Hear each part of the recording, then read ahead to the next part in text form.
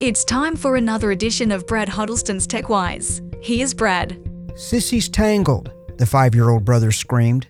Unfortunately, he could not help his sister.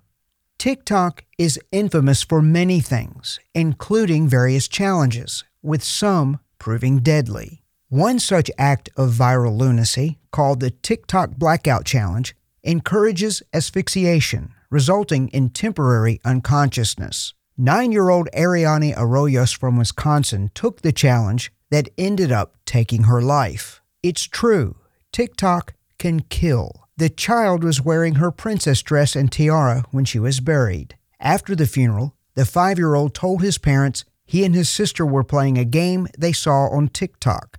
Ariane hung herself with a dog leash. During the viral challenge that killed Ariane, their mother was at a Bible study and their father was working in the basement. There have been at least 15 additional deaths attributed to the Blackout Challenge of children aged 12 and under. Whenever viral incidents like these occur, people always question why TikTok doesn't do more to prevent such tragedies. TikTok doesn't care about your children.